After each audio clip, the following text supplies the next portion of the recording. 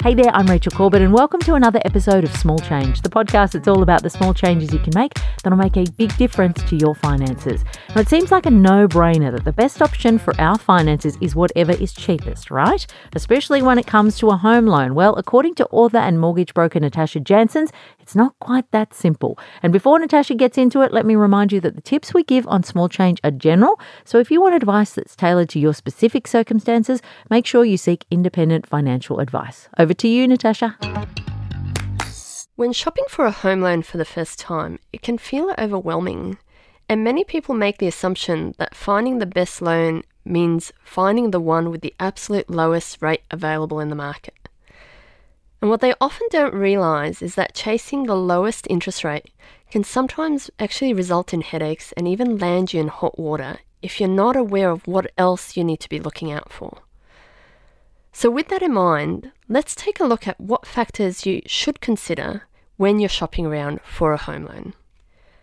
The first one that catches people out often is time frame. So do you know which lender is actually able to process your application in the required time?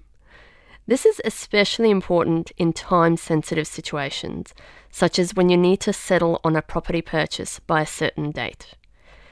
If the lowest rate in the market means that that lender is inundated with applications, and as a result you're likely to settle your loan a week or two late, and in the process incur penalties, then this is unlikely to be the best outcome for you.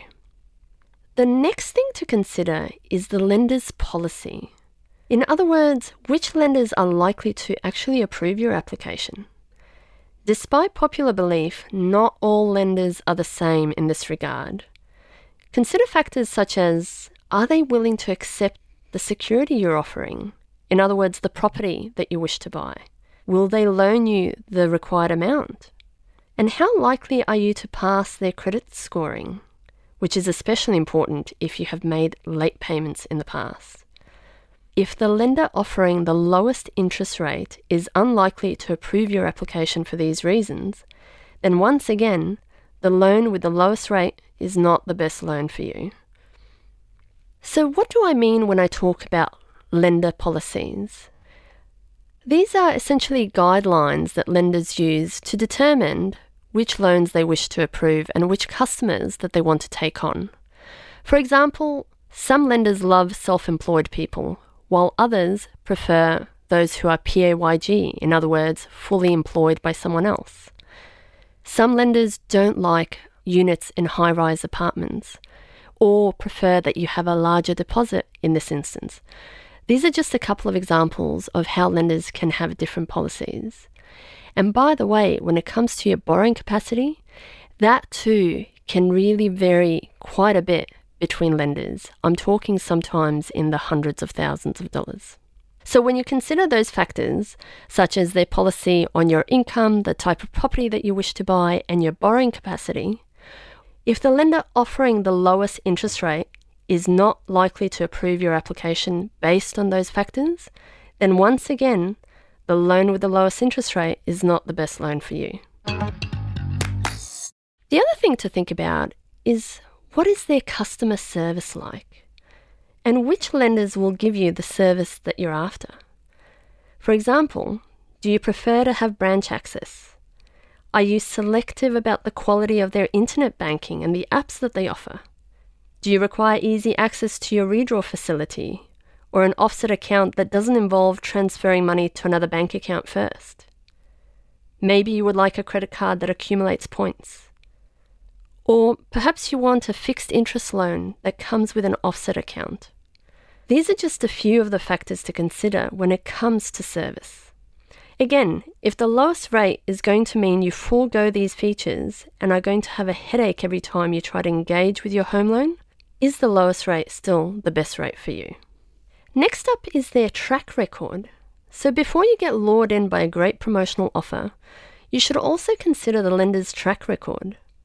For example, do they have a tendency to bait and switch?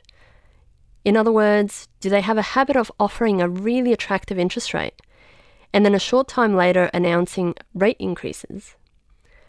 If you're looking for a 100% fixed rate loan, this may not be a concern. However, if any portion of your loan is to be on a variable rate, it can be worthwhile doing your due diligence first. And the last piece of the puzzle now is the cost, their interest rates and fees. So now that you have narrowed down the list of which lenders fit the bill as to what you're after, then and only then do you begin to rank your preferences of lenders by interest rate. Now, when you're doing this, be sure to factor in all fees and charges as well as the interest rate before you make your decision. Something that can make it easier to compare apples with apples is to have a look at their comparison rate, as this will tell you what the total cost of the loan is, not just based on the interest, but also including all fees and charges. So regardless of whether or not you are using a mortgage broker or doing it yourself, before you apply for any loan, make sure that you do your research and are clear on whether your lender of choice meets the criteria that matters to you. You got to read that fine print because those banks, they be sneaky. Thanks so much for joining us for another episode of Small Change. If you're enjoying the show, why not share it with a friend? And I will see you on Friday for another episode.